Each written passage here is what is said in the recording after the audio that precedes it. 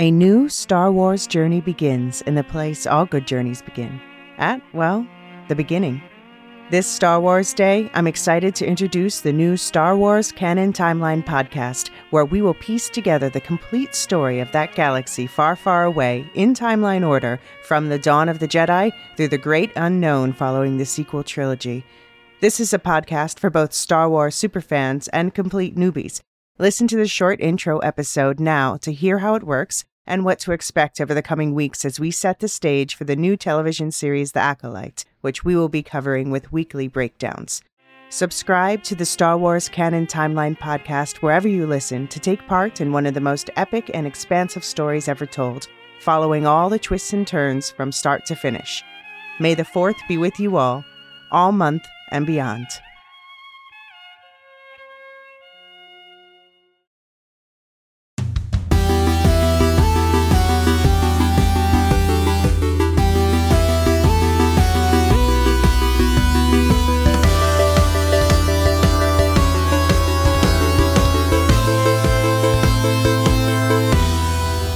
Welcome to the Lorehounds Play. We're the Lorehounds, your guides to pixel-based adventures. I'm John. I'm Brandon, and this is our podcast for the video game, The Last of Us, Part 1. What the hell did you do with David? Oh, David, I'm trying to think of something that's not too dark from the game that would be a good tie-in joke. Nope, can't think of one. You sent him to Jackson. There we go, that's perfect, yeah. All right. In this episode, we'll be discussing the production background of the game, our spoiler-free thoughts on the experience, and a breakdown of the characters, plot, and gameplay of Naughty Dog's The Last of Us Part 1. Before we get started, quick reminder that you can send feedback to lorehounds@thelorehounds.com or leave us a voicemail at thelorehounds.com/contact, and we'll get to those questions in the next episode. If you're enjoying our coverage of video games or any of the shows we're covering and you'd like to support us directly, head over to patreon.com/thelorehounds and subscribe today for early and ad-free access to every episode. Of course, you can always find our ad-supported episodes on our public feed. Just search for The Lorehounds in your podcast application of choice or use the fancy subscription tool at thelorehounds.com. Another quick ask, please take a moment to rate our podcast and leave a review, if you feel so moved. Ratings and reviews help other people find the podcast, which helps us make more podcasts like this one. This month, we're covering The Last of Us on HBO, The Mandalorian on Disney Plus, and Ted Lasso on Apple TV Plus, but we'll get more into that in the outro. Brandon, before we get started on The Last of Us, this is a new thing, so why don't we discuss what we're doing here? Yes. So every once in a while, we're going to be playing a video game and talking about it. I guess that's the quickest and easiest way to boil it down. That's a good pitch. We're going to be talking about mostly story video games. I think that fits along with the Lorehounds, just getting into story and backgrounds of the games themselves. A lot of the times, these are going to be games that are meant to move you. So, story, that kind of thing. Yeah. And who are you, Brandon? Because this is the first time you've been on our airwaves, though you've been on the airwaves. Yes, I am a generalist nerd. I like stories. My Twitter bio, I think, is a pretty good way to describe me here. I'm a story enthusiast, a podcaster, a D&D lover, and an actual bard. I'm married with children, and I have a Destiny podcast. Good for you. Yeah. That's pretty much me. I'm a podcast addict by nature.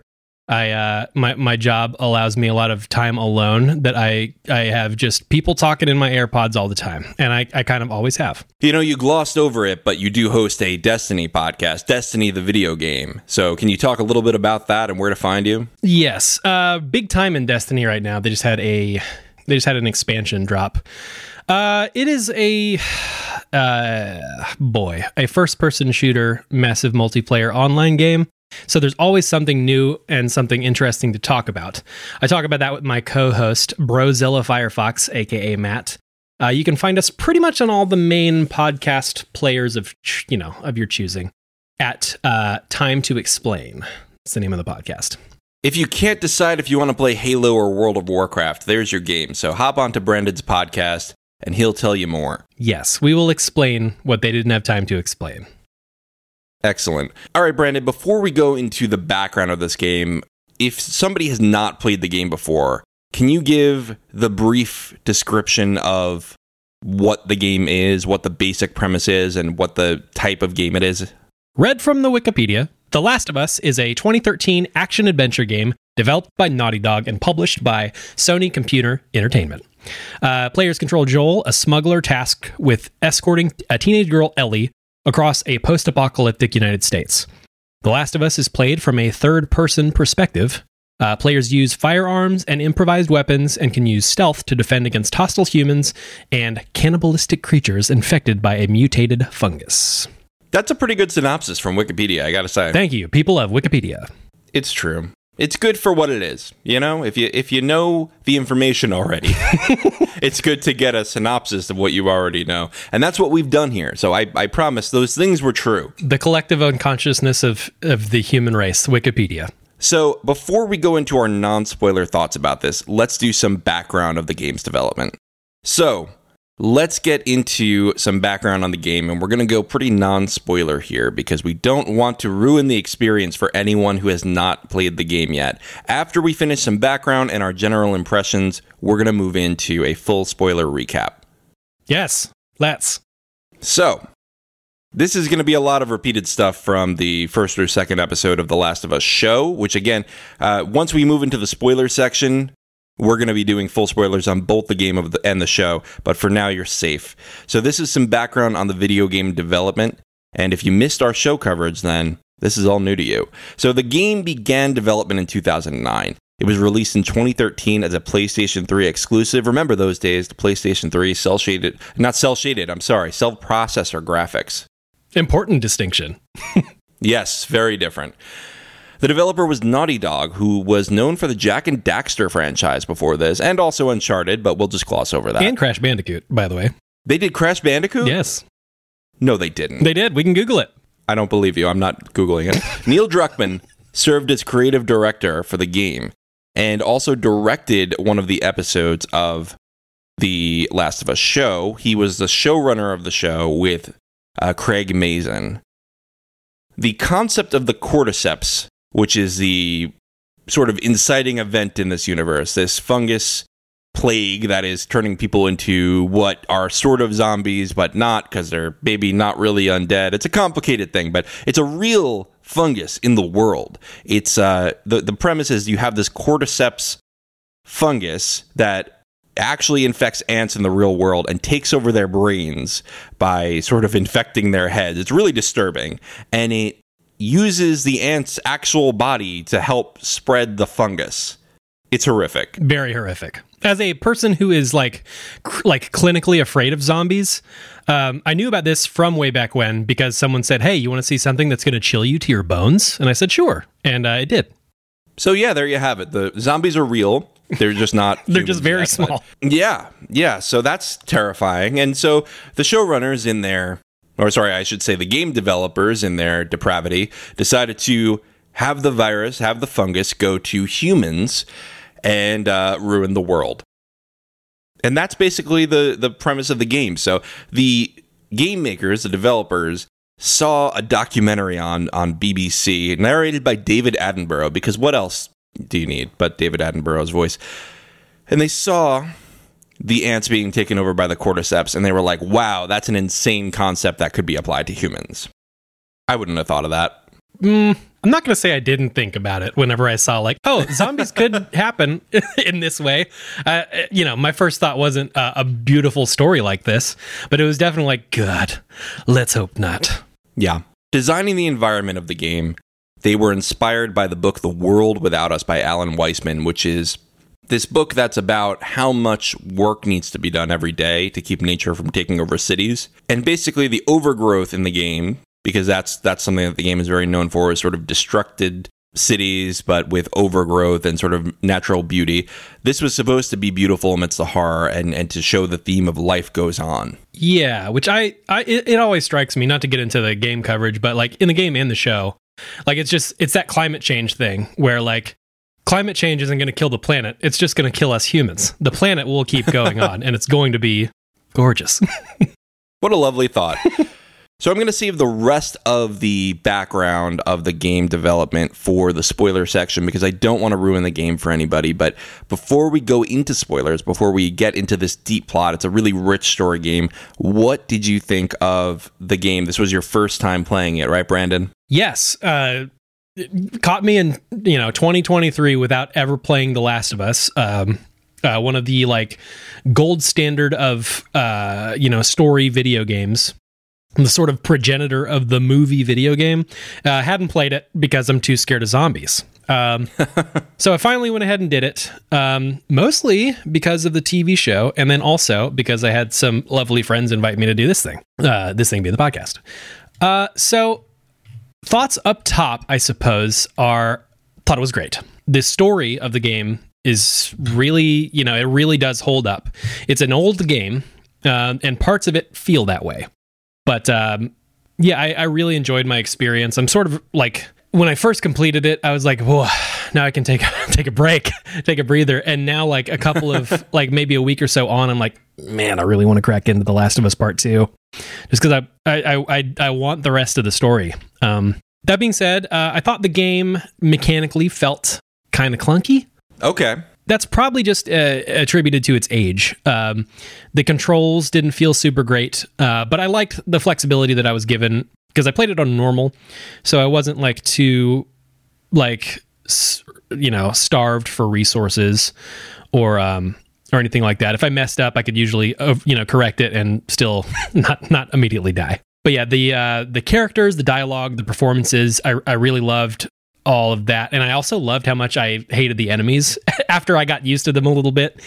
Because I definitely got locked up at certain spots. I'm like, I'm not going in that room. That's a stupid idea. But yeah. Yeah, and it's a game that rewards exploring, right? It really does. And you want need to go in the room as far as gameplay, but you don't want to go in the room because they're scary. Exactly. Yeah, and also like... just on a pure mechanical thing, most of the games that I play using an Xbox controller. So like I was using the DualSense because I'm playing the Last of Us Part 1, which is the PS5 remake. Aiming and shooting is something I'm fairly competent at on an Xbox controller with the offset stick and like a specific way I hold my hands. I do it all the time. So when I have to translate that to a DualSense controller, which if you don't know, the sticks are symmetrical. They're both like lower on the controller itself. And I'll play a lot of third person shooters. So I'm like, I was very bad at shooting. And it doesn't help that like, it's a game that's more based in realism. So there's a lot of bobbing that takes into effect. Like a lot of enemies, they're not just walking normal. They're doing weird stuff, just ambulating weirdly. So like, it was kind of hard to shoot. Eventually I got okay. But yeah, I enjoyed my experience a lot, and we can get into that more as we go, I think. This was my probably fourth time playing this. Wow. Maybe third. I'm not sure. Yes, and you also did play, you rented, I believe you said, I did. The fancy PS5 version, yes. Yeah, so, that's one of the funny things that you said is the controls felt dated and clunky. This was a remake, so they actually used the engine of Part 2. Right. So they used the 2020 controls. Okay. So that's kind of funny that you were just like, nah, they feel dated because that just means that they're bad controls. well, like a lot of it took, like for one thing, it is insane to me that you can't, to reload, you pull the same trigger that you would to shoot. Like that, I never got used to it. I kept pressing square to try and reload, even though that did not do the thing I wanted it to do. But like just small things like that where like, it feels like a lot of games now, you can pick up the controller and you can kind of guess what action is going to be mapped to what thing. Not at all. not the case for this one. And, I didn't want to mess with it too much because my philosophy a lot of the time lately for gaming has been to try and stick as close to the dev intended control schemes as you can, unless you have like an accessibility reason. Obviously, that's a different story. But they put them there for a reason. Not to get too off track, but God of War, 2018 God of War, I tried to play with the old school configuration until I realized like throwing your axe is such like a good feeling on the triggers themselves instead of like trying to mash buttons with like, square and triangle essentially. Yeah. So I was like, you know what? I need to trust the people who made this game. And I did, and it was a way better experience. That being said, still didn't feel great. Maybe I should have adjusted some things, but another thing is I didn't want to, change too much. And then The Last of Us Part 2, if it didn't have the immense accessibility options that this game has and doesn't let me pick and choose, I don't want the whole experience of The Last of Us 2 to feel bad, because now I have vague muscle memories built in from The Last of Us Part 1. Right, that makes sense. The Last of Us Part 2 is actually what pioneered a lot of accessibility options. It was one of the most accessible games at the time that it came out, and then they mimicked a lot of that, and I think they expanded it just a little bit for The Last of Us Part 1, so you shouldn't have an issue changing things in The Last of Us Part 2 either. Something that's really impressive, and this is something that I think accessibility is an important thing to talk about in games, so I'm glad you brought it up, is that they are very, very granular in the ways that you can adjust the accessibility options and adjust the difficulties. You don't just have to say easy, medium, hard. You can adjust like the different kinds of combat, the different types of stealth, the different aspects of the game that might be more difficult or less difficult for you depending on what accessibility options you need. Yeah, you can turn it into an action game. And that is really impressive. You can turn it into an action game if you want. Like, just turn up the loot, basically, like the stuff you can scavenge, like ammo and stuff. You can crank that up just so you can like play it more like an action game and not like a stealth game. If like stealth is like super bad for you. Right. It's so, like you said, so granular about like tailoring the game that you want to play. Right. Right. And I think that's great. And I think more developers should take note of that. And I think that they are already. I mean, you boot up a Ubisoft game even now, and Ubisoft has been known for all kinds of nonsense. But now you boot up one of their games and they go, how do you want to play this? They're very, very good about giving people accessibility options and putting them right in your face, right? Like you open the game and they're like, how do you want to play this? Yeah. Instead of making you go into 6 different menus to figure out what you can do. I think it shows a lot of confidence in their game too. Like, hey, you can turn up all these kinds of weird and crazy knobs and we still stand by the product. It's going to be pretty much as intended. So like, there you go. Right. Well, very cool. Yeah. So I played this back on track because we've discussed accessibility now for 5 minutes, but that's okay. I played this probably 3 or 4 times, and I played it for the first time in 2014. I had the first purchase my wife and I made together when we were dating was the first major purchase, I should say, is a PS4, because we both wanted one, and we were both not that rich. We both were young and in our early 20s, and we could barely afford this, so we pooled our resources and we bought it and we shared it, and that was our first child together, really, before we had real children. Aww. And anyway, it came with a copy of The Last of Us Remastered, because it originally came out for PS3, and then they remastered it for PS4, and finally they put out the Part 2 in 2020 and did the remake in 2022 of Part 1. But so it came with The Last of Us 1, and my wife had played it on the PS3 because she was more of a PS3 player. I was more of the Xbox 360. Same. And she said, hey, this is a really great game. You should really play it. We have it already. And I said, well, you know what? You're pretty, and we just started dating, so I'll listen to you. Anything you say, dear. Exactly. So I turned it on, and I just couldn't stop playing. I beat it in probably just a few days because I just couldn't put it down. And it's still one of my favorite story games of all time. It is just really up there. I think it may tie or be slightly above BioShock as my favorite story game of all time. But probably The Last of Us pulls a little bit far forward because it's just a little bit more of a complete story. But anyway, the gameplay, I think you're right, is a little bit dated in the fact that in 2013, game controls were a lot less universal. A lot of things were in flux, especially on the PlayStation. I don't know why, but people seem to be very much experimenting with controls on PlayStation in a way that they weren't on Xbox as much. Yeah, Halo kind of ruled the roost for controls, so everyone was kind of like, putting everything where Halo or Call of Duty did, I feel like. Yeah, no, because Halo had a weird reload, too, for a really long time, and then eventually with Halo Infinite, they finally went to the X or square, if you're on PlayStation, reload. But yeah, Halo had the R1, the right bumper reload for a really long time. Halo kind of has another off topic. They kind of have an iconic set of configurations that are named. For instance, I use the green thumb configuration, which ended up turning into basically the way that Call of Duty is played, with the melee on the right stick and the reload was on X for me already. Okay. Very nice. But yeah, no, I mean, before Call of Duty became the king of the castle, I guess. Yes. This was a much more varied landscape in terms of controls. And so The Last of Us Part 1, and then they follow it in Part 2, has that, you know, you said it before, you reload with the same button that you shoot with, and that is kind of tricky, right? Yeah, you have to be engaging your gun, like aiming down the sights, and then you shoot. But if you're not aiming down sights, you will reload your gun. Right.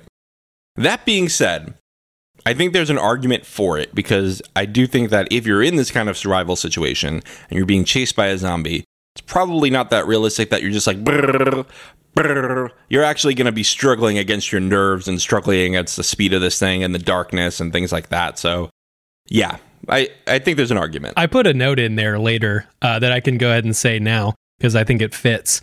I felt like me struggling against the controls added to the suspense of especially the first couple of fights until I got there. So I was like, I was legit like, is this bad because it wants me to feel like this? Like, I thought it was almost like a tone control that they were doing, is let's make these controls weird. Like how the tank controls controlled back in the day for Resident Evil. It added to the like chilling, like, you know, claustrophobia of being in this little room and like this slow creature bearing down upon you. But this time it's a fast moving, arm waving, you know, we'll get into it later. Yeah. Well, those are pretty much all my initial thoughts. I mean, again, I love the game. I think the story is incredible. The controls are pretty good. I do think that they're pretty good. I really enjoy the looting system. I enjoy the way that they make you feel starved for resources at points, because I think that adds to the survival element. And, yeah, I mean, it's just stood the test of time, right? This was an extremely influential game, and I think it's time we talk about it in its entirety. Yes, let's do it. This is your spoiler warning. We're going to talk full spoilers for The Last of Us Part 1. We're not going to talk spoilers for The Last of Us Part 2, so don't worry about that. I haven't even played it yet. Part 1, we are definitely, yeah, so I'm not going to spoil it for you. Thank you. So we're going to talk spoilers for The Last of Us Part 1 and the show on HBO for Season 1. However, we have not seen the last 2 episodes of Season 1 because we are recording this on March 2nd. So if we get something wrong about what's going to happen in the show, you know why. Brandon, why don't you take us into the beginning of the game? Okay, so in 2013, Joel, who is voice and motion captured by Troy Baker, is a single father living near Austin, Texas, with his 12-year-old daughter, Sarah, played by Hannah Hayes. One night, an outbreak of a mutant cordyceps fungus ravages the United States, transforming its human hosts into cannibalistic monsters. As Joel, his brother Tommy, played by Jeffrey Pierce, and Sarah flee the chaos, Sarah is shot by a soldier and dies in Joel's arms. This game tells you what it is right away, right? Yeah, it definitely does. We'll make comparisons to the TV show as we see them.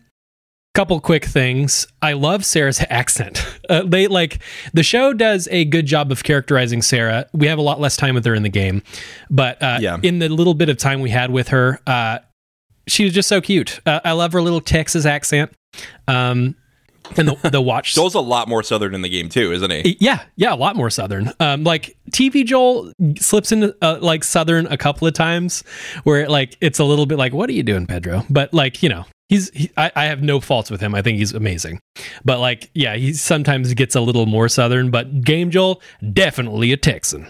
Yeah, for sure. I thought the watch scene was pretty cute. Very similar to the show as well. And then once Sarah wakes up and, you know, hell breaks loose, the tension is just right away. The way it has you creeping through the house as Sarah. And then, because she's just looking for Joel, because obviously he left to bust him out of jail. But the way that she walks down and through the backyard, she sees through the glass door the tire swing jump, like something run past it. I'm like, oh shit, already? And then, you know, Joel is the one who pops through the back door, and, you know, everything gets started there, where, you know, he has to shoot Jimmy, who's the neighbor, and then they start. Poor Jimmy. Yeah, I know, poor Jimmy, right off the gate. But yeah, then they start to rush out of town, and they get T-boned, and then the Sarah stuff happens. Very rough. Very rough. I just want to make clear before we go forward too, this is the IMDb summary. So if you do want to follow along with the text here, head on to IMDb. We'll throw this in the show notes as well. because they're just very good at summarizing things, you know? Yeah. And if we're going to do an older game that already has a very good summary, I think you put it this way, Brandon, why break it, right? Why change it now? It is already like good, succinct. They got this down. No need to try and rack my brain anymore. There's not that much RAM to go off of. Right, and the cool thing about this summary too is that it includes the actor names, the voice actor names, who also, I'll add here that they used motion capture for all these scenes. So these people were actually acting out the scenes, and they were being directed, and there were cameras in the room, and they were wearing those stupid suits, but they were really like living these scenes, and they were shooting them until they got them right. And I think that really shows in the emotional impact of these scenes. It feels more natural. Yeah. And I think they really crushed it with that. These feel like real people.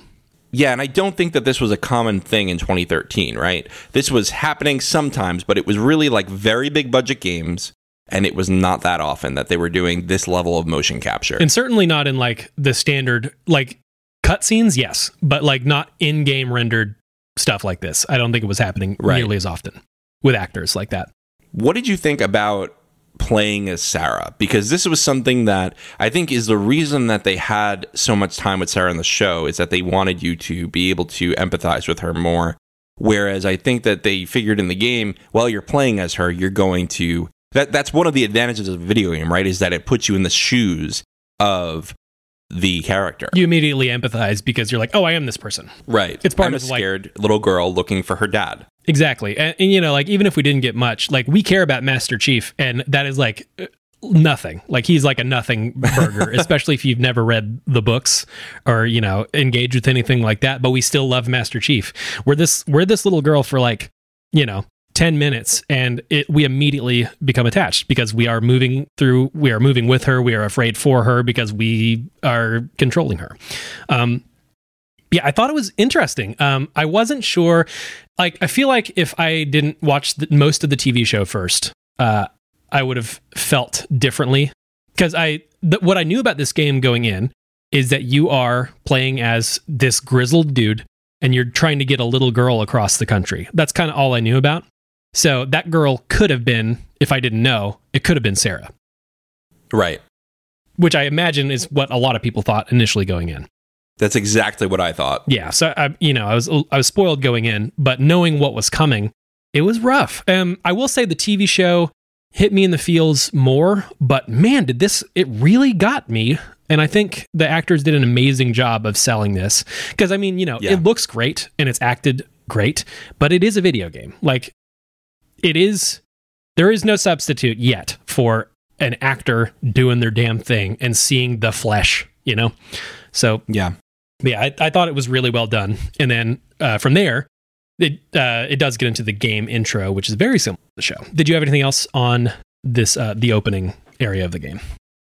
Yeah, I mean, I know that there was a detail in these game development details, which I should have mentioned up front too, is from the documentary Grounded, The Making of The Last of Us, which I'll link in the show notes as well, where they actually did a full-length documentary on the making of this game. And they were showing how they had to shoot that Sarah scene, and they just had to keep doing it. And they shot this so many times, and they stopped shooting. And then a few weeks later, Neil Druckmann called up Troy Baker, who played Joel, and he said, "Troy, we don't think we got the Sarah take. Oh, no. And we need you to come back in and do the Sarah death scene again." And he was like, I have to work myself up like that again. God, I can't, like, it can't be too hard of a job to be an actor a lot of the time. But man, that's sort of writing that sort of emotional roller coaster as by choice just sounds like a nightmare. When they actually show them shooting the scene, at least one of the takes in the documentary, and you can see the actor who played Sarah, Hannah Hayes, she is like, her eyes are red and crying, and she's just like, she's really like selling it. Yeah. And Troy Baker even said, she gave me the emotion that I needed. And so that must have been really difficult for them to shoot. And I'm sorry to Troy Baker that he had to do it again. Yeah. But I mean, they got it. They nailed it. They did. I mean, what an amazing intro. Like you said, if you don't know going in, it is shocking that Sarah dies. Right. Absolutely shocking. I don't think the games were doing these kinds of twists back then. This was pre-Game of Thrones popularity. This was not like the main character can die all of a sudden. You've played as this character. You haven't even played as Joel yet. You've played as Sarah. I mean, I guess you played with Joel a little bit carrying Sarah, but mostly you've played as Sarah. You think that maybe she's the main character. No, she's not. It turns out she's going to die like 10 minutes into the game. Very brutal. Yes. So then we get into the intro of the game. It's a really cool intro as far as video game intros go. They do like sort of a credits up top, kind of like a modern movie style credits. And they are doing like these broadcast messages that you get in like, I guess like a lot of zombie movie credits where they're playing like, you know, this happened in this city and oh, there's da-da-da-da-da. And I think the city of Townsville. Exactly. I think it was really well done, and I thought it was cool. And one thing I did want to note as a gameplay note, as I was playing as Sarah, the DualSense controller was glowing purple. And then I noticed after this, whenever I started playing as Joel, the DualSense LED turned green. And a little bit later, we get a blue character. Pretty interesting. And every time that you'd switch, it would be the corresponding color to the character. I don't know if it did that on the DualShock, whatever it was for the earlier PlayStations. I don't even think the PlayStation 3 did that. I think PlayStation 4 did changing colors, but not the PlayStation 3 DualShock 3, sorry. That's my favorite PlayStation controller, by the way, is the DualShock 3. Is it? Except that it has a mini USB port on top. Give me one of those bad boys with a USB-C, and I am golden for PlayStation games. But anyway. Moving on. All right. If you say so. It's a classic shape. I love it. Anyway, back to the synopsis. Thank you, IMDb. 20 years later, most of civilization has been destroyed by the infection. Survivors live in heavily policed quarantine zones, independent settlements, and nomadic groups. Joel works as a smuggler with his friend Tess, who's played by Annie Wersching. Is that how you say it? Wersching? I don't know. Could be anything. Annie Wersching in RIP, by the way. She just passed away. Oh, yeah, she did just pass. Yeah. She did an amazing job. I'll say that now. In a Boston quarantine zone. They hunt down Robert, who's played by Robin Atkins Downs. I didn't know that. An arms dealer, to recover a stolen weapons cache. Before Tess kills him, Robert reveals that he traded the goods with the Fireflies, a rebel group opposing the quarantine zone authorities. The leader of the Fireflies, Marlene, played by Merle Dandridge, promises to double their stolen cash in return for smuggling a teenage girl, Ellie, played by Ashley Johnson, to Fireflies hiding outside of the quarantine. So let's call out a few actors here first. Yes. Merle Dandridge plays Marlene in the show too. Yes, that was interesting because obviously I was show first until the Left Behind episode. It was interesting to see the in-game version of her portrayed by the same person. Yeah, and she actually had to audition for the show. She heard the show was happening and she auditioned for it on her own free will. She was not basically just like shoved in there from the game. She had to go seek out this role. So that was pretty cool. I didn't know she auditioned. That's crazy. Yeah, she had to go through the whole regular process, apparently. Wow.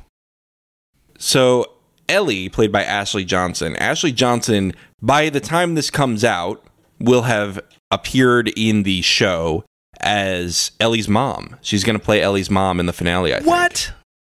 Yeah. I didn't know that. That's awesome.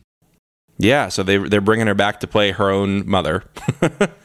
One other thing is Troy Baker, who plays Joel, is going to be in episode 8, which is the episode that's coming out right after we record this. And he's going to play one of David's henchmen. We have a lot of people from the game showing up in the show. I think that's pretty cool. And yeah, it's nice to see familiar faces. It is. And I think it's cool that the show kind of wants them involved. Craig Mazin is such a big fan of the game that I feel like it was almost like he was like, please, let's get as many of these people in there because you appreciate the good job that they did and you kind of want them involved. And Troy Baker is very involved with hosting the podcast about the show, the like after show podcast for HBO. Right. Yeah. So I like that they're keeping it in the family, as it were. Definitely.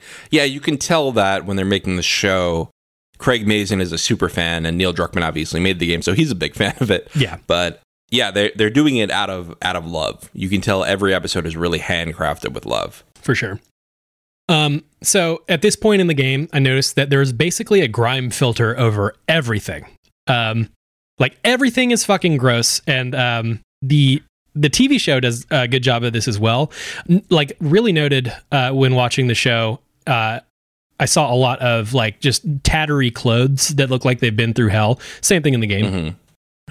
Yeah. Right up top too. Like as soon as you're 20 years in the future, like all the clothing is like threadbare and stuff. Like I said, that grime filter, you see the ration line with the execution in the street. It does a really good job of world building right up top with, the way the world is after the 20 years. First sort of gameplay note, as I was getting into the game proper, I used one of those accessibility options I mentioned to turn off the tippity taps for the QuickTime events. So, okay, I'm old now, and I don't want to tap triangle real fast for any reason if I don't have to. So, through my playthrough, anytime I had to quickly mash triangle, I just held the button down, and it was a huge improvement. That's fair. I'm sure.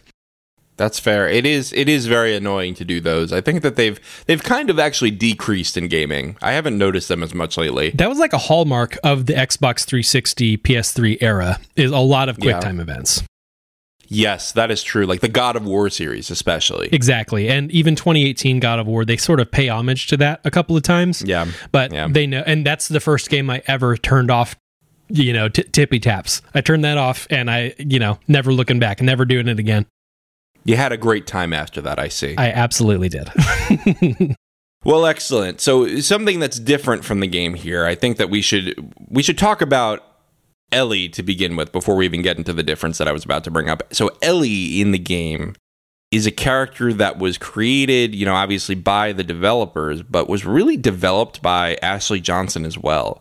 Because in the beginning, sort of Ellie was this passive character. She was going to be alongside Joel. She was going to be his companion, his cargo, right? Yes. And then there was a scene where she was going to just stand by while Joel got beaten the shit out of in a car or something by some guy.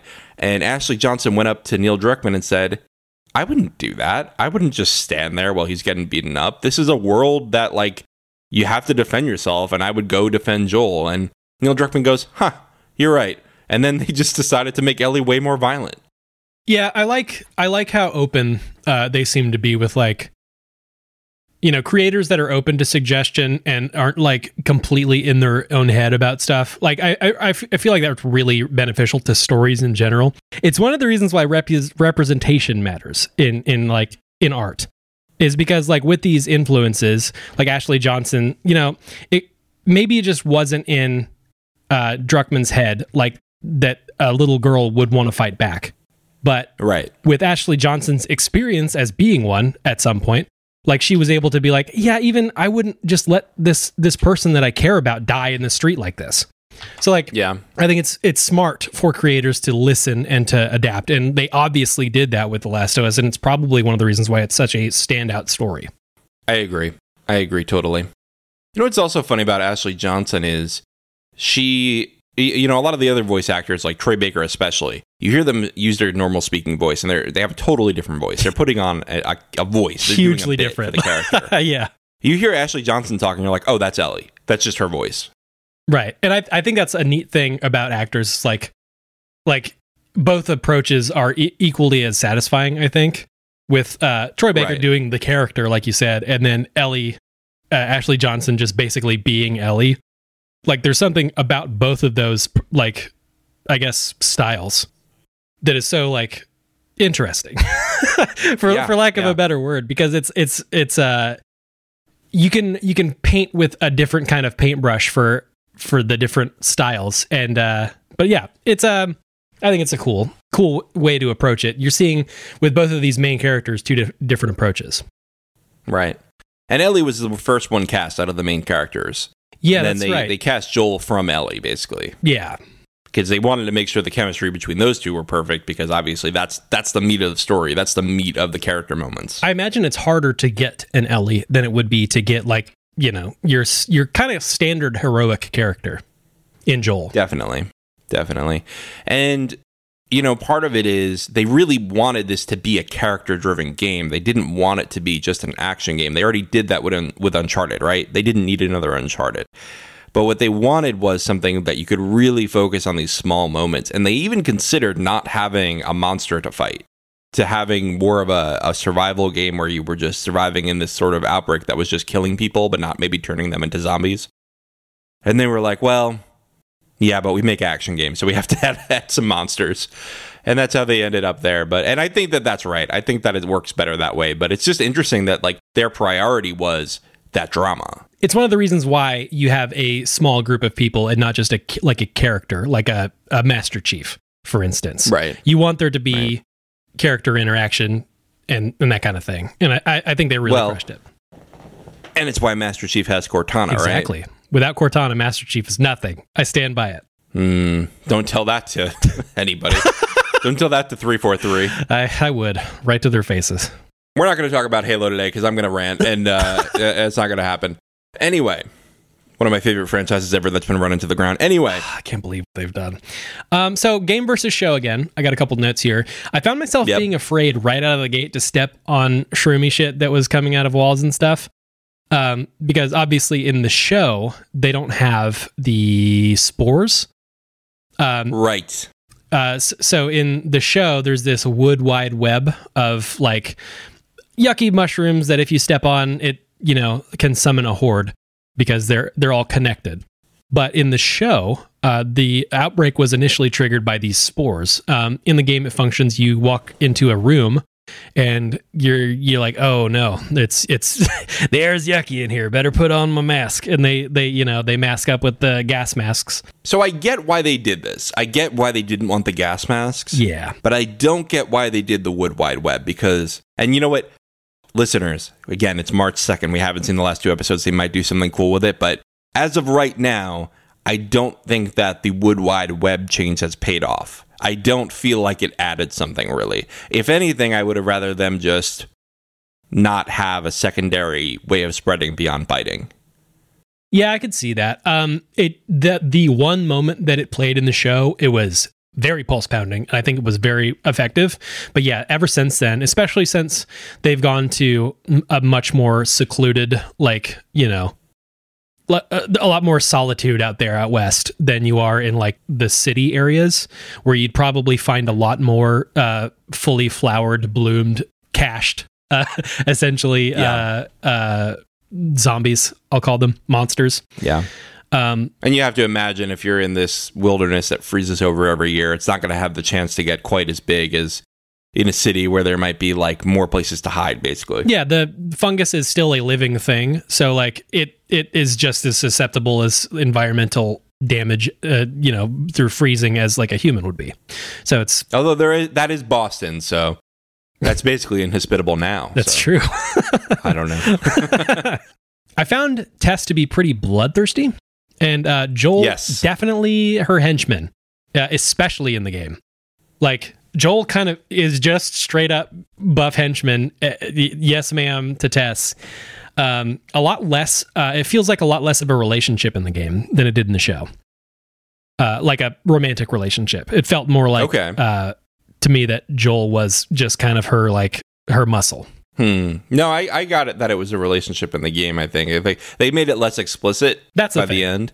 But I do think the subtext was still there. I agree with you though. Joel is very passive. I think that I don't know, maybe it's because in the show they knew that they wanted him, Pedro Pascal to be like the shining glory of the show, and they wanted him to not be secondary to Tess. But I do think that he listened to her a bit, like he listened to her on What to Do with Robert and things like that. He certainly respected her in the show. Yeah. But I agree with you. He was definitely second fiddle in the game. Yeah. And as we were going about that first mission, I did find it like kind of wild. Like, wow, I sure am killing a whole lot of dudes right now, which is obviously like not how that went in the show, but also like there's just not much killing in the show, period. Right.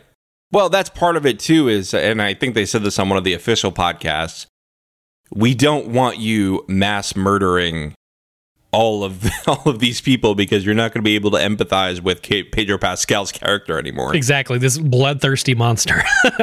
In a game, you're used to random, just like boom, boom, boom, boom, boom. In a show, you're like, oh my God, he's just killing everyone in sight. Everyone. Fucking and I did too. I'm bad at stealth, so I killed a lot of things. Oh, yeah. So then you bump into Marlene, and that takes you to Ellie, and Ellie's like funny right out of the gate, which I thought was great. Yes.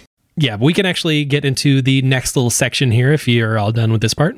Well, before we do that, let's take a quick break, and then we'll get back and we will discuss the rest of spring.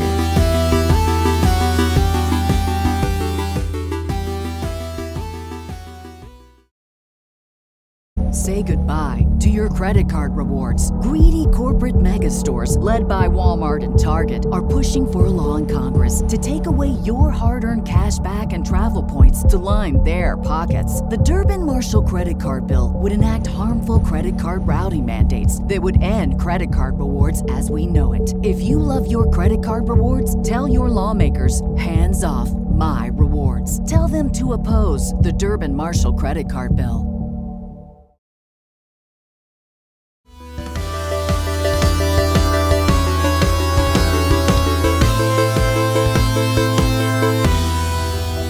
And we're back. Brandon, let's finish the rest of spring here. All right. Joel, Tess, and Ellie sneak out in the night, but after an encounter with a patrol, they discover Ellie is infected. Full infection normally occurs in under 2 days, but Ellie claims she was infected 3 weeks ago and that her immunity may lead to a cure. The trio make their way to their destination through hordes of infected, but find that the fireflies there have been killed.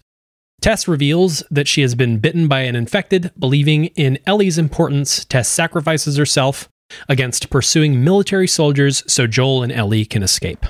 Yeah, so the Tess bite, again, it's pretty tropey nowadays, but it did... I had not been a big zombie movie connoisseur at the time I played this because, as you have identified yourself now, I at the time was kind of a horror movie wuss. Right.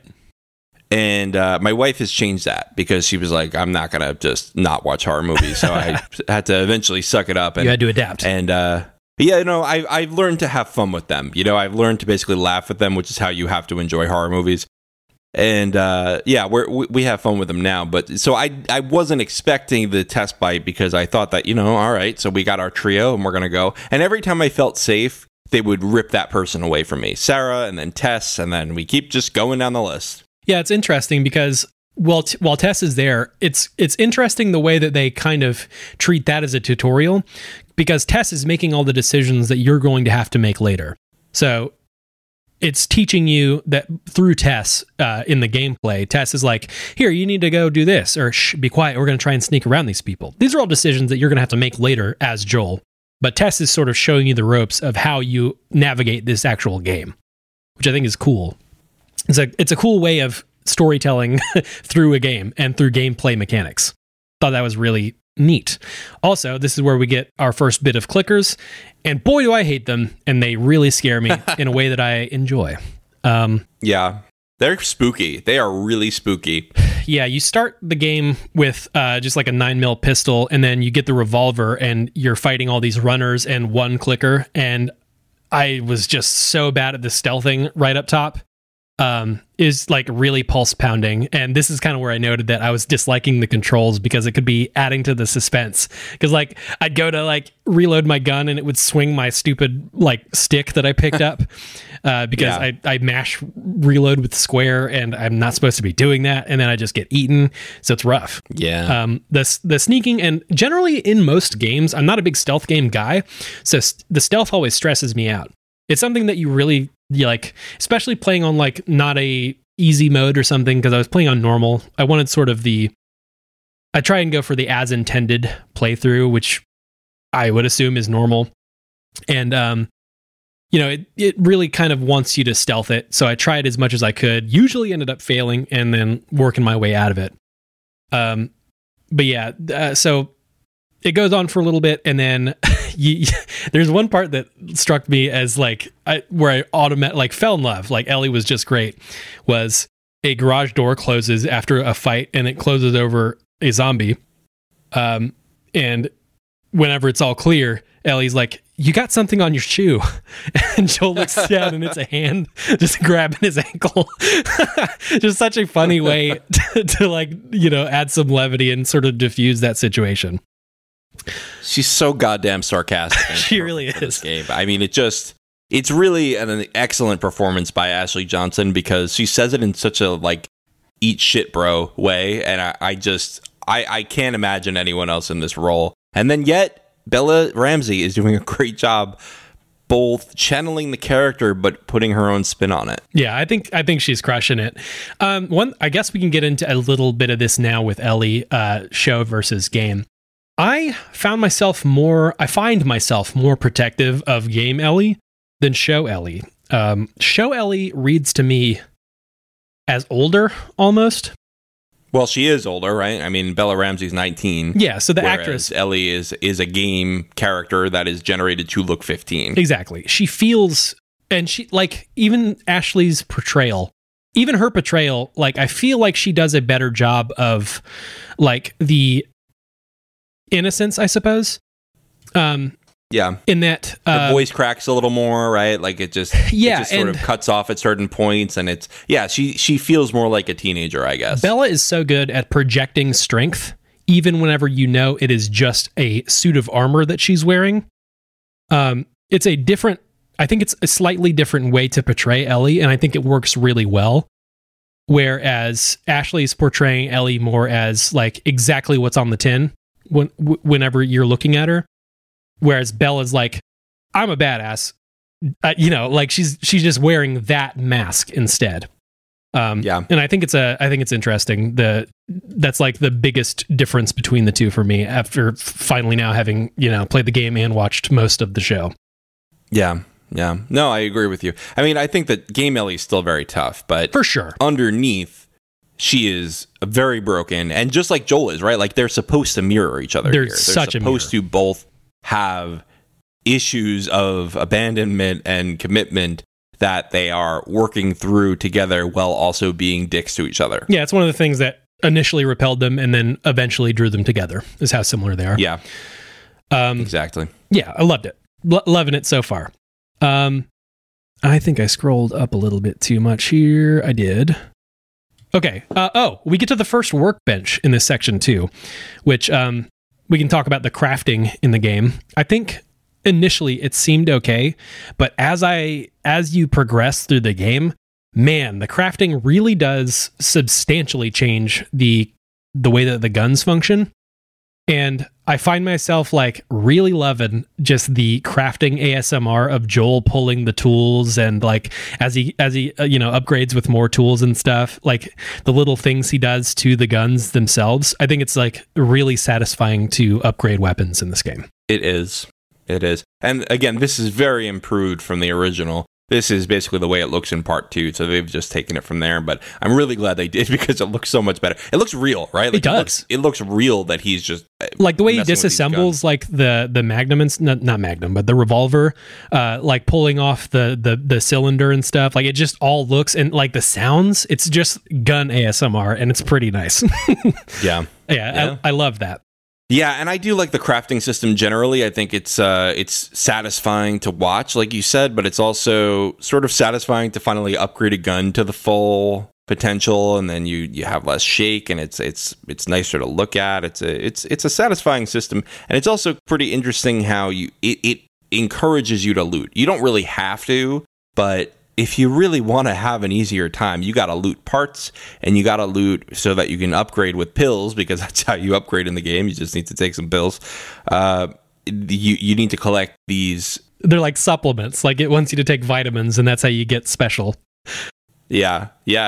And then you have to collect these like manuals, right? These manuals of how to do things, and that'll show you these new skill trees that will allow you to use your pills to do new things. I think it's neat too that like some of those manuals kind of read as jokes. Like in Bill's bar later on, you pick up a manual, and I believe it's for making sharpening your knives, but a part of that book is cut up and there's blood all over it.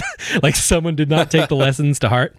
I will say during my playthrough, I did not read everything. I did not I picked up as much as I could find, but if it had like a whole bunch of shit to read about like stories, a lot of the time I just didn't read that. I just kept progressing. You're missing out. I know, I really am. And I figured maybe you might pepper in some of these as we go, but yeah, where I've known about them, I tried to pay really close attention, but this one I just kind of wanted to get through. Fair enough. In at a decent time. So yeah, I did not read them all, but I will be playing this game again. I'm sure of it. Yeah, it's a good one. The puzzles, I did like maybe the first and second one, and then by the third one, these puzzles really do feel bad to play in today's, I think, landscape. I think they're stupid. And tell me more about the puzzles, though. What are you calling puzzles here? The puzzles, as in you need to pick up the ladder and it goes over there, or you need to figure out that Ellie can float on a thing and then moving her to another thing, or there's a pallet in every single body of water. Did you know that? Yeah, there's a wooden pallet that floats. It's those I found played not great, which by the way, there is an accessibility option to skip all of those. I probably will do that on my next run.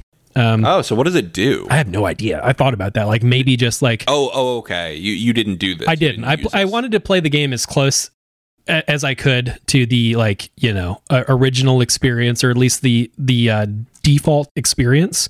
The only things that I really changed are kind of what I said about the quick time event fast forwarding by holding the button instead of tip taps. But yeah. I will say in the second game there are definitely still puzzles, but they're not really the same. They're a lot more modern. I will say, and to skip to Left Behind, the one or two puzzles in that game were better. Like it felt like they might have learned as they were going. I don't know. It's hard to say because this is a remaster. I don't know what was initial, and but they did feel better and smarter as far as puzzles go. This is coming from me, a guy who plays Destiny, which like in raids and stuff, like there's interesting puzzles that you need to figure out to progress your encounters and stuff. So this is me kind of just being a pain in the ass about gameplay. Pain away. And speaking of pain, why don't we move on to Bill and Frank? Yes. I will say that a couple of things here. Tess's death was pretty moving in the game, and the difference between the game and the show there was it was the infected that got them out of town and Tess killed, but Tess going down in a firefight was pretty cool, and the escape was really tense. Like you had to like fight your way out of there more than they kind of did in the show, where they just kind of bounced. And I thought that was a pretty good human scale fight. Yeah. That makes sense. It's they did have Fedra. That's who came in the game. Yes. And Fedra, I don't know how much it made sense for them to be there. I guess maybe they got word of a Firefly thing, but if they're outside of the city, I don't know. Is Fedra really going to risk going outside of the main city? I can't imagine that they would, but it was, I think, a good video game fight, and it was obviously your first chance of, you have to make the decisions, you have to get Ellie out of here. This is the game now. Yeah. That's true. That's very true. Yeah. So Fedra, again, we should make clear, they are really a very much more faceless villain in the game. They're very much more NPCs, whereas in the show, they're like, hey, let's humanize everybody. Yeah, in the game, the only dealings that you've had with Fedra is they shoot a guy in the street as soon as you walk into Boston. They, they're shooting fully automatic weapons as you're creeping through these like just out of their view. Yeah, they're Nazis basically. Yeah. You don't reminds feel me bad of what Bill says in the show, right? Exactly. The government are Nazis now. Well, not now. Okay, so progressing with the story here, Joel decides to find Tommy, a former Firefly. I said that like that's who Tommy is to him. Joel decides to find Tommy, who is a former Firefly, in the hope that he can locate the remaining Fireflies.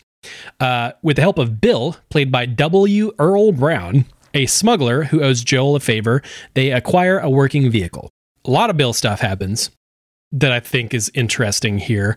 I got a genuine huge scare from a runner outside of Billstown. This was the first time that I was really crutching hard on the listening mechanic you can do. So in the game, I believe it is L1. You hold, now that's sprint. Maybe it's R1. Either way. I think it's R1. Doesn't matter. You hold that down and everything slows down, and it's listening mode. And you can kind of see through walls and stuff. That's how they do it. The game goes grayscale, and you see glowing where you can hear.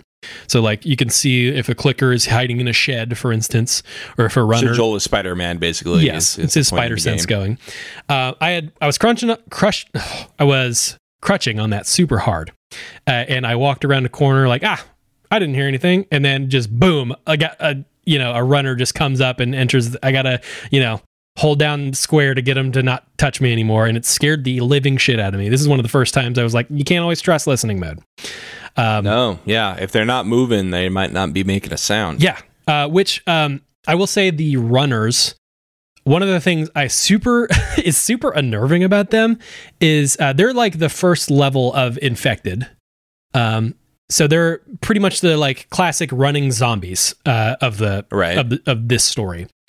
The way they are they're just sort of like standing in place when there's nothing for them to be doing, and they just scream or like just very uncomfortable sounding, like, and it's really chilling. They're one of the easier enemies that you have to fight because the one thing, they're fast, but you can just take them down with melee if you want. As long as you don't get ganged up on by them, they're not very tough to take down. But the way they just kind of like yell and cry out in pain constantly, it's really unsettling. And it's I think a neat way to use that to tell that story of like, man, it must be uncomfortable to be in one of these bodies. Absolutely. And it's a way to make them creepy too. They don't have giant mushrooms growing out of their faces, but they are just scary in that, like, holy shit, it's really unsettling hearing them make all these noises and stuff. This is also where we get to the set piece where you step into one of Bill's traps and you hang upside down as you're being swarmed by infected. And Ellie has to break you out of this weight trap that you've been caught in. And so you're upside down defending Ellie and yourself, obviously, from all these rushing infected. When that was so good. I wish they would have done that in the show. And I said this to David, like, I think that would have been fun. I know it's more of a game thing, but yeah, it's such a cool set piece. Like, and all they had to do was turn it upside down, but it was just so fun and like interesting. That's one of the few that I think I got first try, and I felt such a like achievement. Like, hell yes, I crushed. And that's where eventually, Ellie gets you out of that, and then Bill comes and sort of saves you. Bill handcuffs Joel, I think. No, he handcuffs Ellie because he doesn't know her, and Bill is being very Bill about the whole thing, very cautious. Ellie breaks out because Bill's got her Joel held at gunpoint.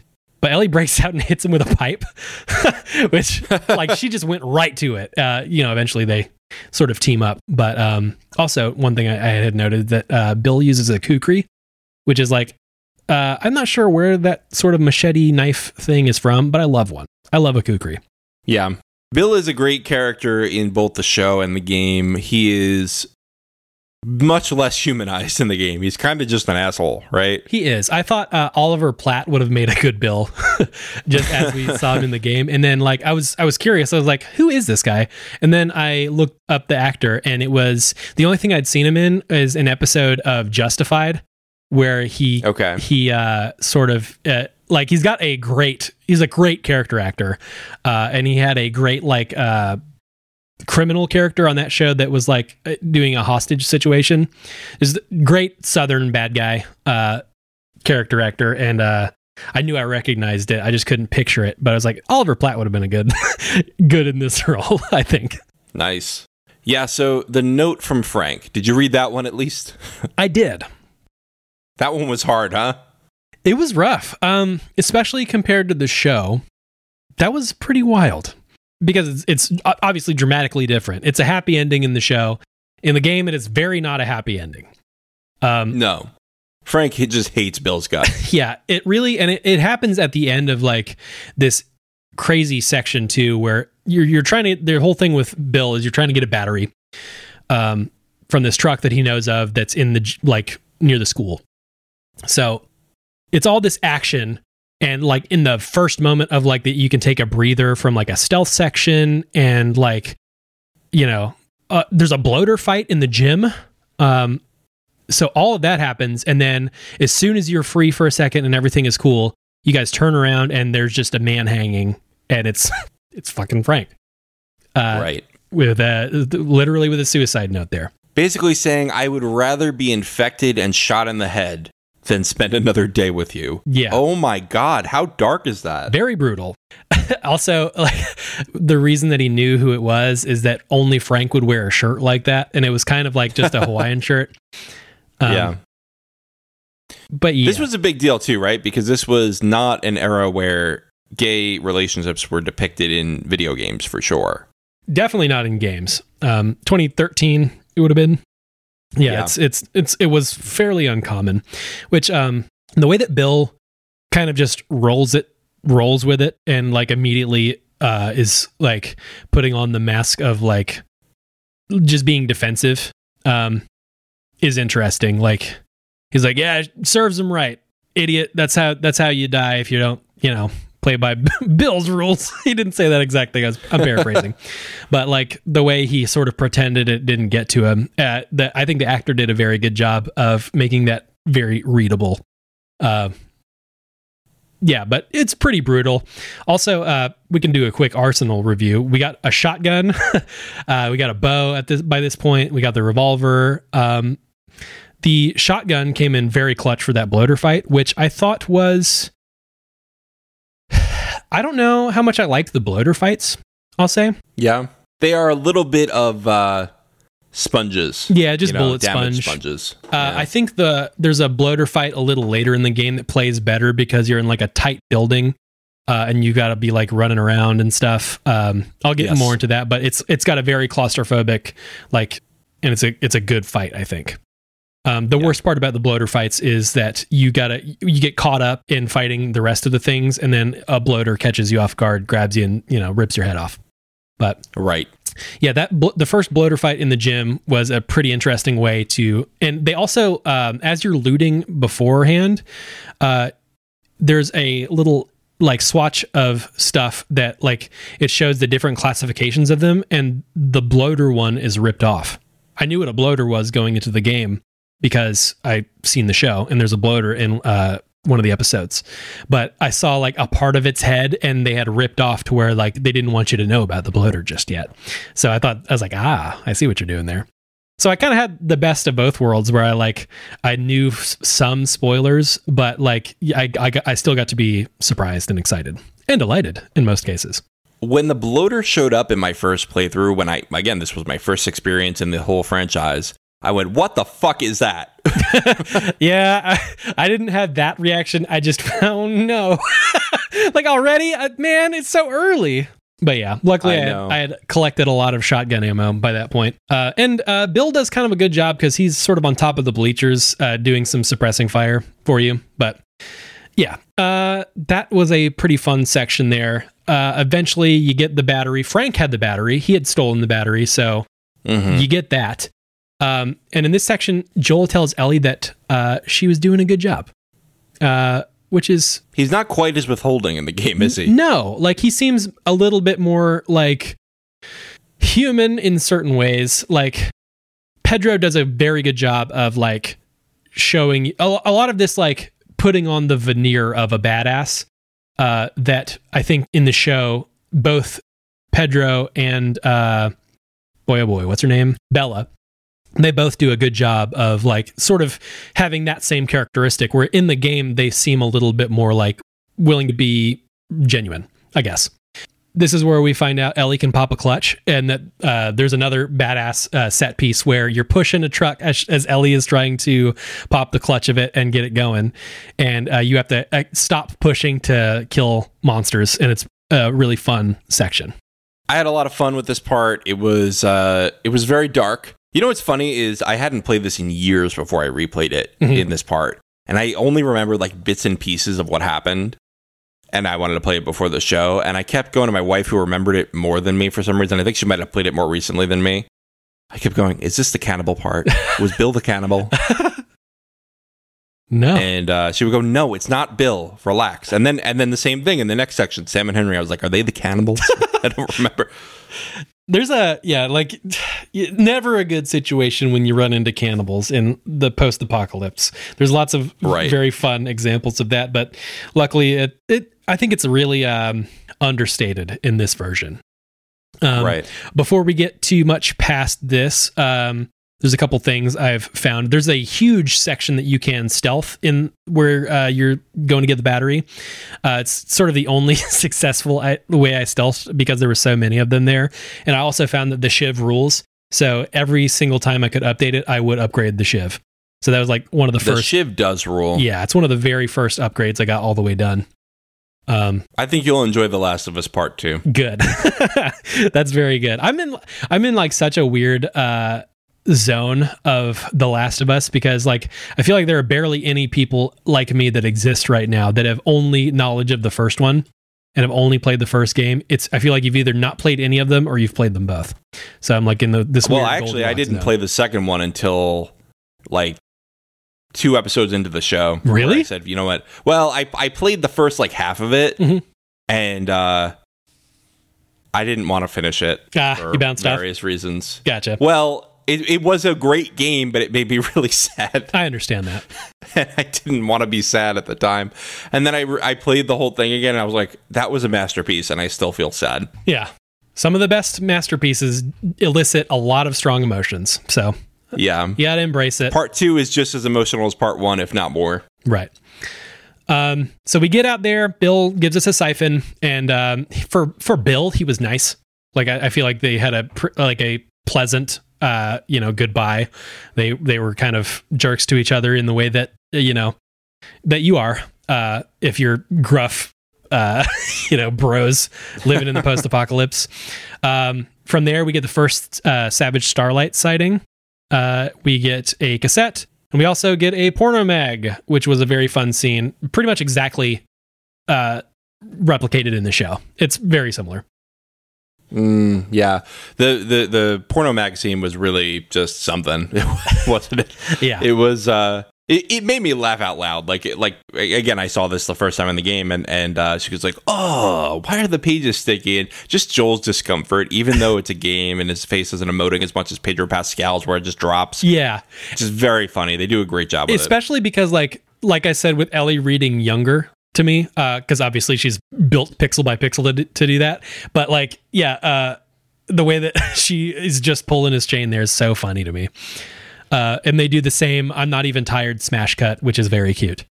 To Pittsburgh, which is a different city than in the show, but it doesn't matter. You ready to move to the next section? I am ready. All right. Driving into Pittsburgh, they are ambushed by bandits and their car is wrecked. They ally with 2 brothers, Henry, played by Brandon Scott, and Sam, played by, I think, Nadaj Jeter. Najee Jeter. I could have looked this up, but I didn't. That's my fault. I'm unprofessional. After they escape the city, Sam is bitten by an infected, but hides it from the group. As his infection takes hold, Sam attacks Ellie, but Henry shoots him and then commits suicide out of grief. A lot of stuff to get into this one. There's a very rough way to cut that down. I got a lot of notes here. All right. Get going already. All right. So into your podcast. I agree with you. He ain't even hurt is such a good sort of line there where I think because obviously what's happening is the bandit walks out in the middle of the street pretending that he's hurt, and Ellie's like, let's get him. But Joel, puts it in drive and says he ain't even hurt. And then I think it's a very fun way that the diegetic music turns into the soundtrack of the show here. I didn't look up the song. I thought it played really well because you're listening to the cassette of this old country song. And as he hits the gas and sort of shit breaks bad, it turns from being on the radio to being the soundtrack, and it worked super well. But yeah, that I think you kind of, in your coverage of the episode, Pedro does not say the line, "He ain't even hurt." He just, what did he say? Do you remember? I think she said, "Are you going to help him?" And he just speeds up. I don't even think he says anything. You can see it in his face. Like, I think he conveys that very well without the words, "He ain't even hurt." Yeah. Because he just has a knowing, like, I've pulled this shit before. We got to get out of here. Right. I think he does a good job of saying that, but I think that is a pretty iconic line. I know. And I do think it tells you everything you need to know about Joel, right? Like, I have done this shit before. I know exactly what this game is. And I do think Pedro says that with his face. So I think that's I don't know. I'm hit or miss whether, it's not enough. It's not enough. We needed the line. That's my stance, and I will not change it. Right. I did find it wild that there was no like a splash screen to separate acts, like Pittsburgh on the bottom. They kind of do this later with the seasons. I thought it was like, because it just moved right from the Bill shit to this. Yeah, I thought that was weird that they didn't have anything to separate it. But I think it's a good choice because they do that later. And here it's like everything just feels like such a fluid story. Right. I do like that they divide it by seasons. I don't know why, but it's just a nice way to have that cadence. Yeah, you convey time passing in that way with that splash screen. And I think it's very effective. Speaking of effective, holy shit, I'll say, the way this fight plays out is a little different, and in the game it is way more brutal. Joel slashes the throat of a bandit with this glass that's from this like a display case, and they brick the face of a man. Really brutal. Whereas, the show, there's just some shooting stuff, and Joel does have to coup de grace with a knife a guy, but that's seen off screen. And then you get to as you're progressing up in this little base here, you find hunter victims where they had basically been grabbing people, like getting rid of all their, like stealing their gear, basically. And you find notes of that, of where it's just like they're just gathering from passersby. Yeah. Right. Which this is the section where in the show they teach you about these people. It's obviously a different group, it's a different city, but these are a lot more sort of nameless, faceless bandits. Agreed. I think that the show does a better job for TV, but I think that it's fine to just have these NPC characters, these NPC faceless villains in the game. I think so too, and I mean, like, having them be nameless and faceless is storytelling in its own. Like, you never know who you're going to bump into. And I think it's, these are people. You can think of them as people because they are. They're just, more savage. They're more, they're willing to do whatever it takes. Even if that includes, running people down with a Humvee that's all kitted out in armor.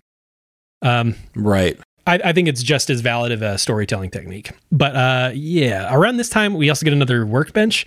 And I also decided here in my playthrough, I'm just going to use what I pick up when I pick it up. There was like 3 bandits around, and I just threw 3 bombs at them. 3 of those blade bombs.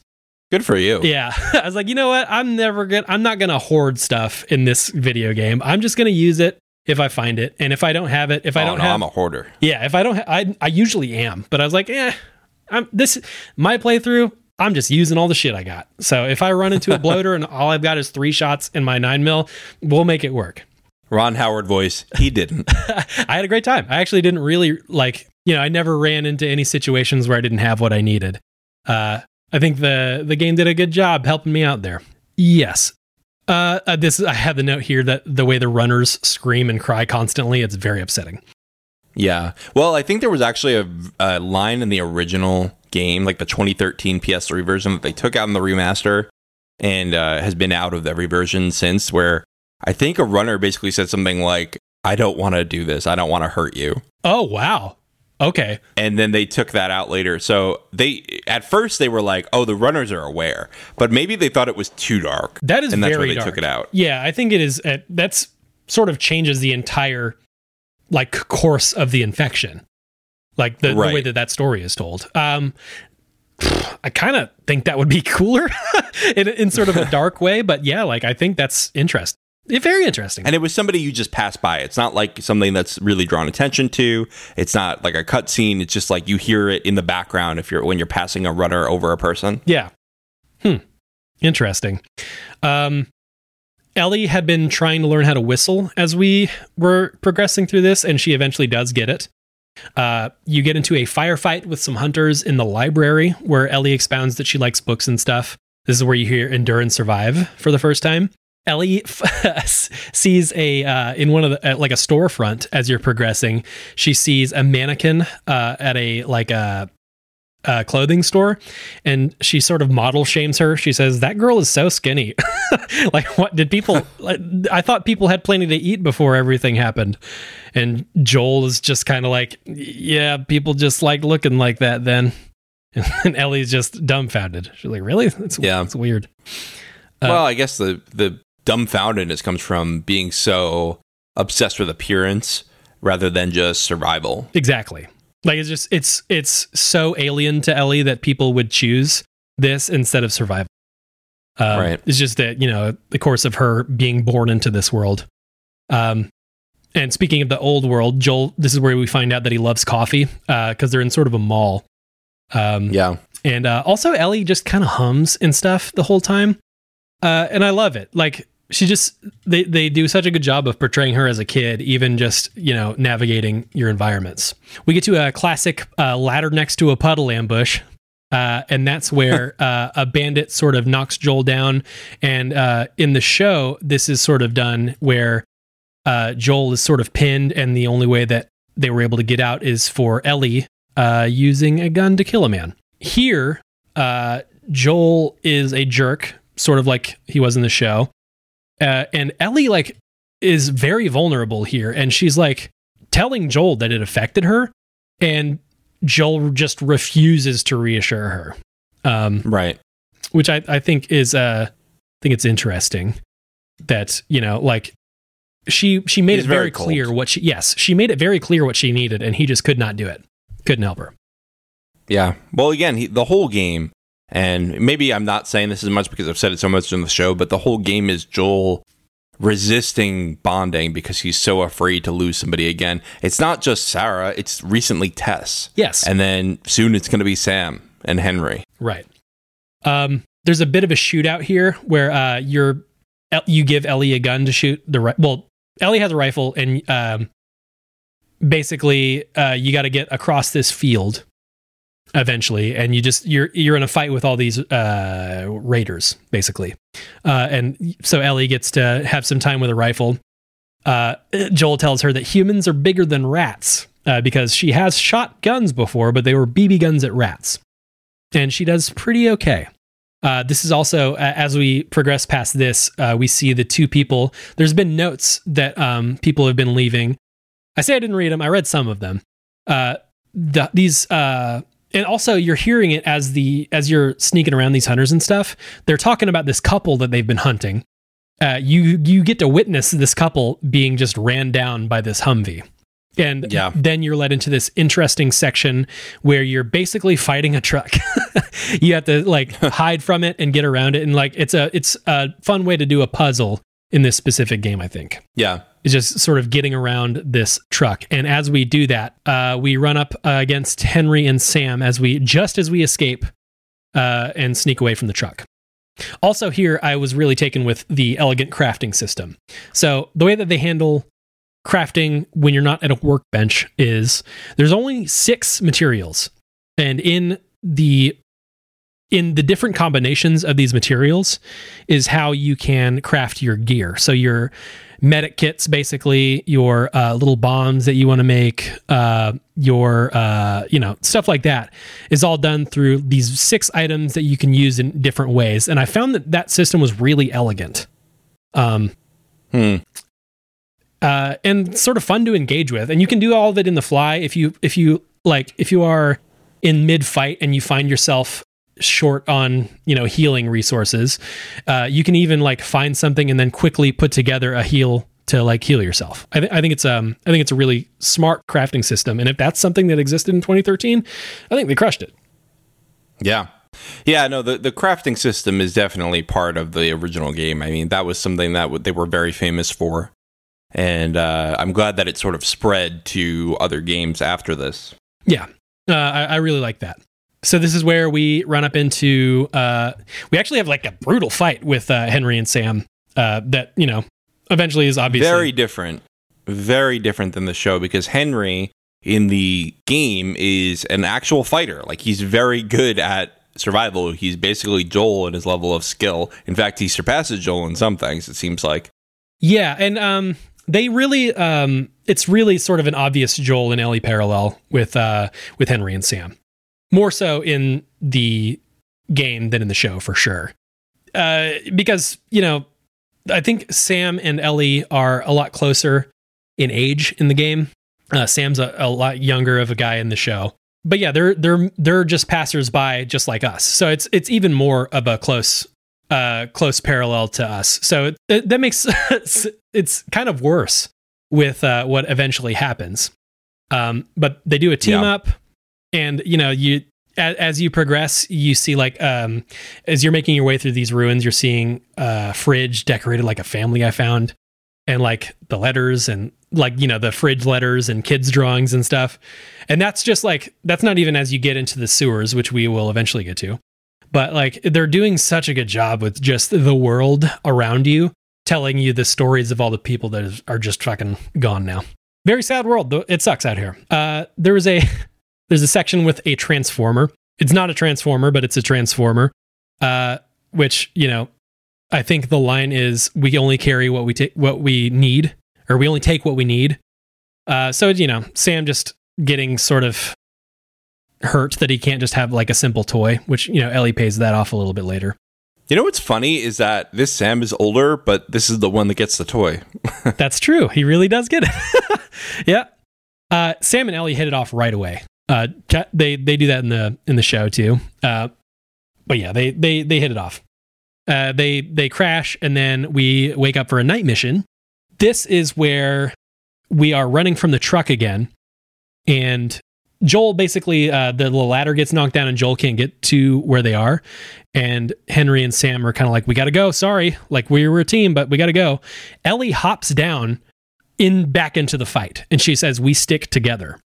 So like, she's fully like Team Joel at this point, and I thought that was just such a badass thing for her to do. Like, she was safe, she jumps back into the fray, probably... it's not a good idea. Joel probably would rather have continued with, Henry and Sam, but it's just such a character, like a badass character moment where she's like, no, fuck this. I'm going with you, Joel.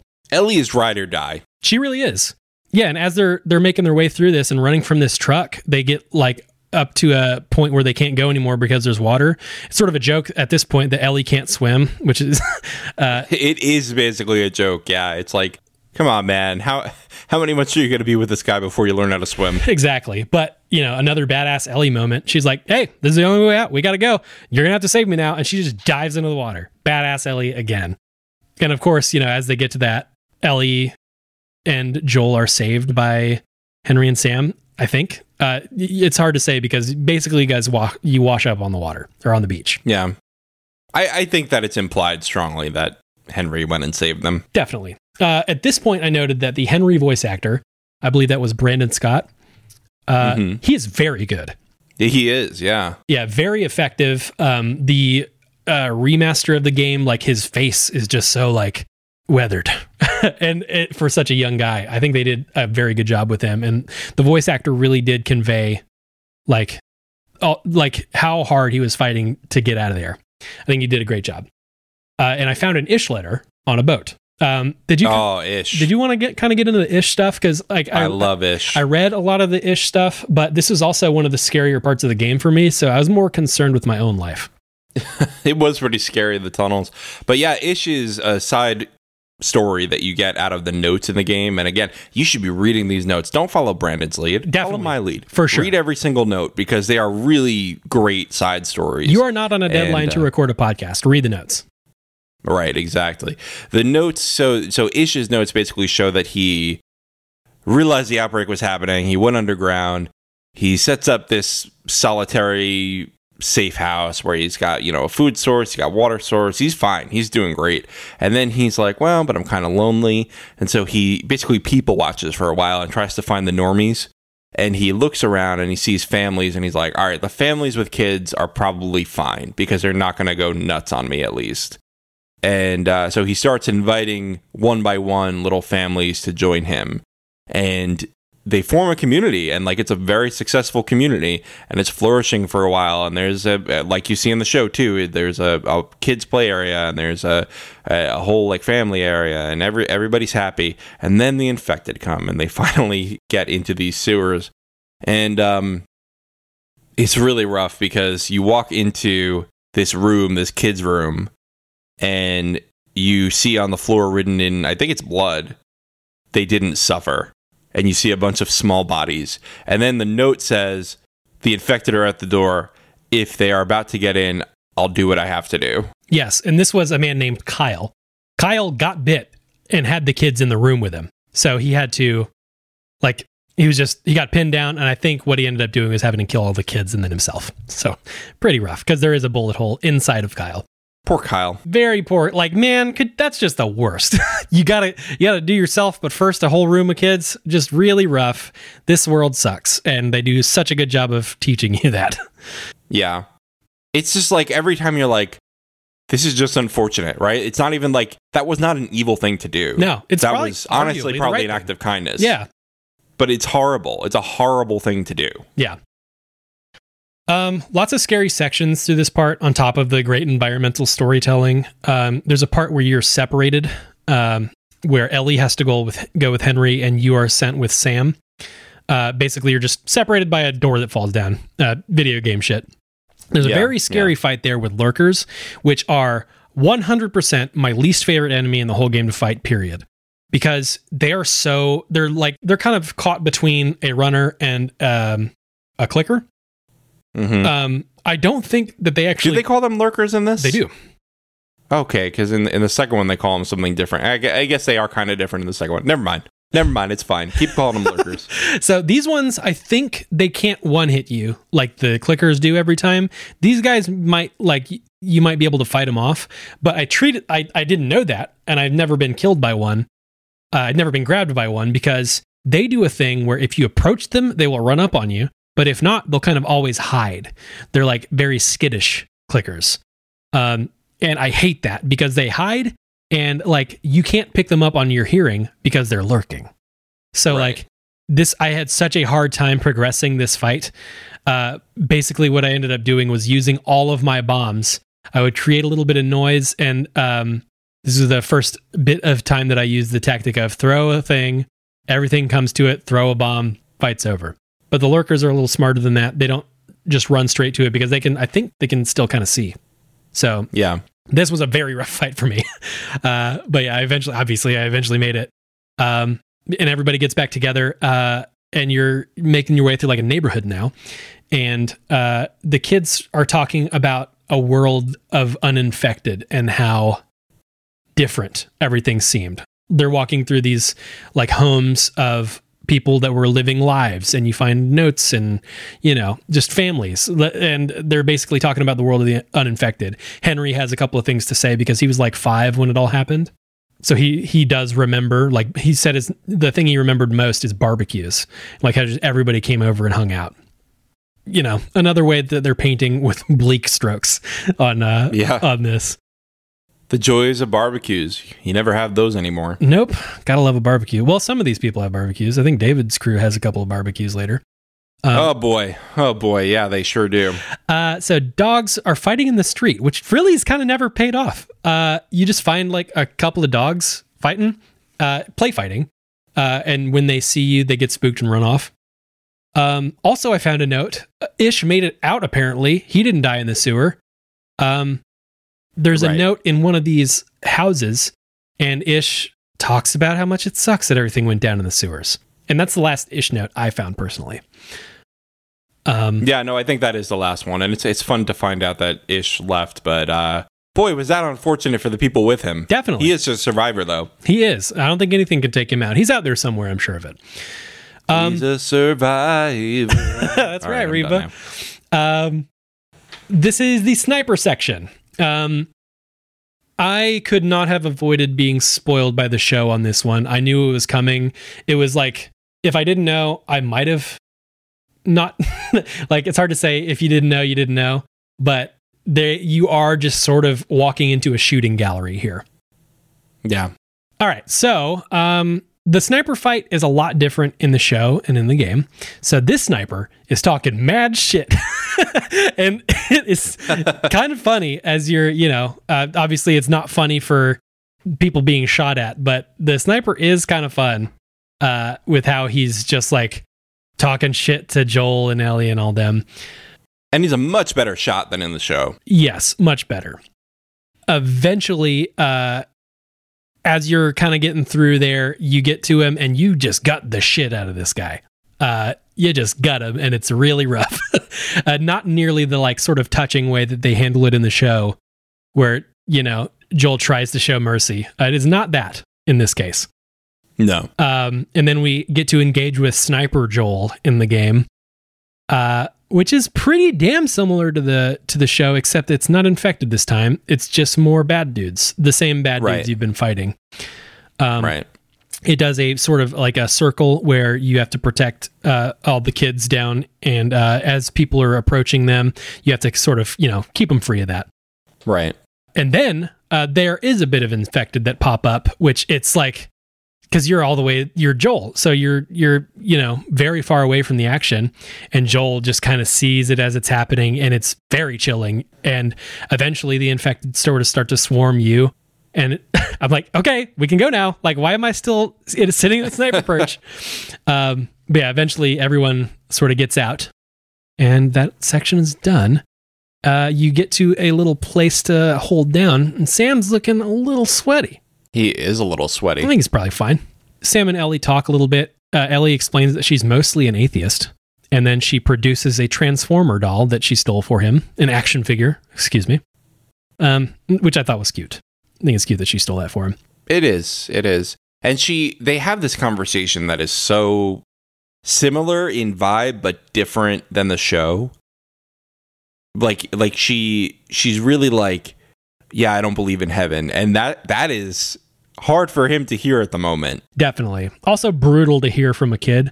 Because obviously you don't want to have, you don't want kids to have to even think about death. It's just fucking brutal. But right. Yeah, to hear the way that these kids really have to reconcile with it, especially Sam, because he's very aware that he's going to be dealing with it. And the way it transpires differently is we get to see, as Ellie leaves the room, we get to see that he's bit, but he did not tell Ellie. Right. He hid it from everyone. And I have in my notes here that it was such a nice morning until it wasn't. Well, something that they said in the official podcast for the show, I think, is that part of the reason they had Ellie find out about it and then try to cure Sam was people keep asking Neil Druckmann, would Ellie's blood just be a cure? And he said, you know what, I'm just going to give an answer. No, it would not be. Yeah, I think it was affecting as well in the show because she was riding on such a high, I think. Right. And she thought maybe for a minute she could be a healer, and she had to learn a hard lesson that no. Yeah. It's all just brutal and everything sucks. The last science isn't just mushing fluids together all the time. Nope, not all the time. Unfortunately, sometimes it would be great if it worked out that way, but no, she's not a walking healing potion. No. Yeah, it's just brutal the way it ended. The confusion followed by like just the most sad that you can drag out of a human in Henry, and then just the hard cut fade to black, and then we get into the fall. Yeah. First of all, different line from Henry in the game.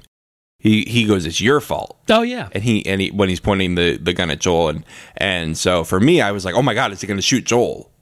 But no, he's I don't know. I guess he was speaking to himself in the end. Yeah, and I mean, like, it's easy to blame Joel because like he'd been getting by just fine without him. Kind of. I mean, everybody he was with died too. Yeah, you just I mean, he did get Sam out of a sticky situation. I don't know. Joel helped them as much as he maybe endangered them. So I don't think that's really fair. But you know what? Grief does funny things to things that we say. Like you rationalize, you try and rationalize as much as you can, and you try and get yourself out of, hot water. Right. Like, it's not my fault that I just shot my brother. Exactly. He's just trying to give himself a way out. And eventually in his mind, he couldn't do that, which he couldn't handle, which then he opted out, as it were. Right. Yeah, pretty brutal. And we don't get the coda on that either, where, we get to see them burying, like in the show, we get to see them burying Henry and Sam. They allude to it later on in the fall, but it was just a hard cut to them in Wyoming, which is where we will pick back up. Exactly. Yeah. I mean, very, very hard scene. And what a note to end on.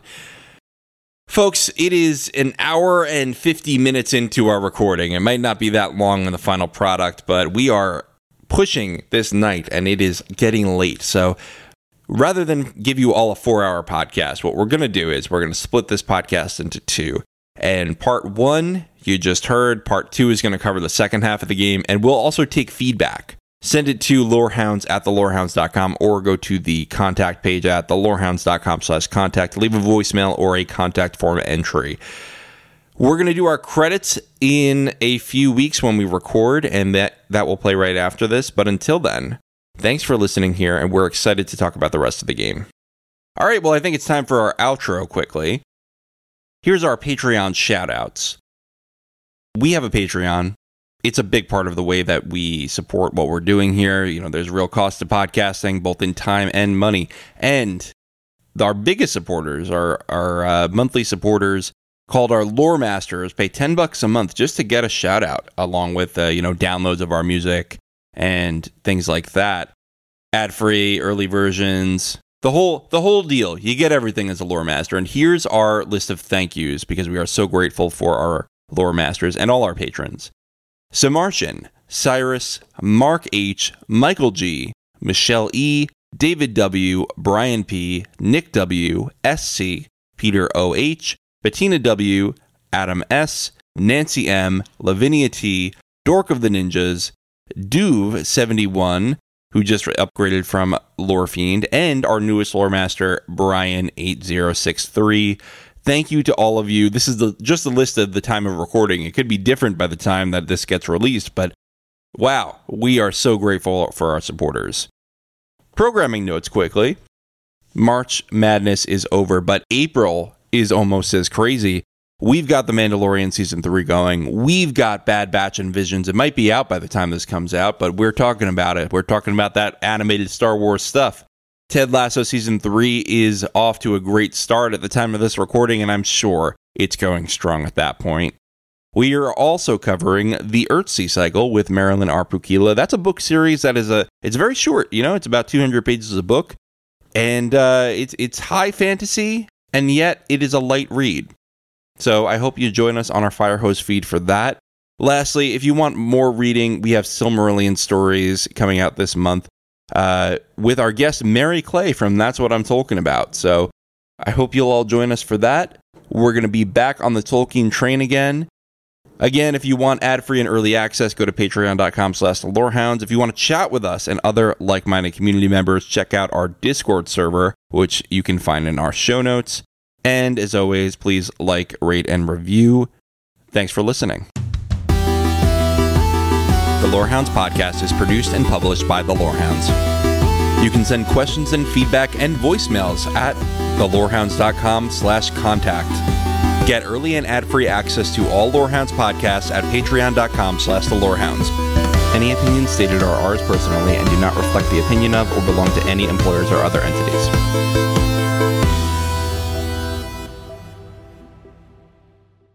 A new Star Wars journey begins in the place all good journeys begin. At, well, the beginning. This Star Wars Day, I'm excited to introduce the new Star Wars Canon Timeline podcast, where we will piece together the complete story of that galaxy far, far away, in timeline order, from the dawn of the Jedi through the great unknown following the sequel trilogy. This is a podcast for both Star Wars superfans and complete newbies. Listen to the short intro episode now to hear how it works and what to expect over the coming weeks as we set the stage for the new television series The Acolyte, which we will be covering with weekly breakdowns. Subscribe to the Star Wars Canon Timeline podcast wherever you listen to take part in one of the most epic and expansive stories ever told, following all the twists and turns from start to finish.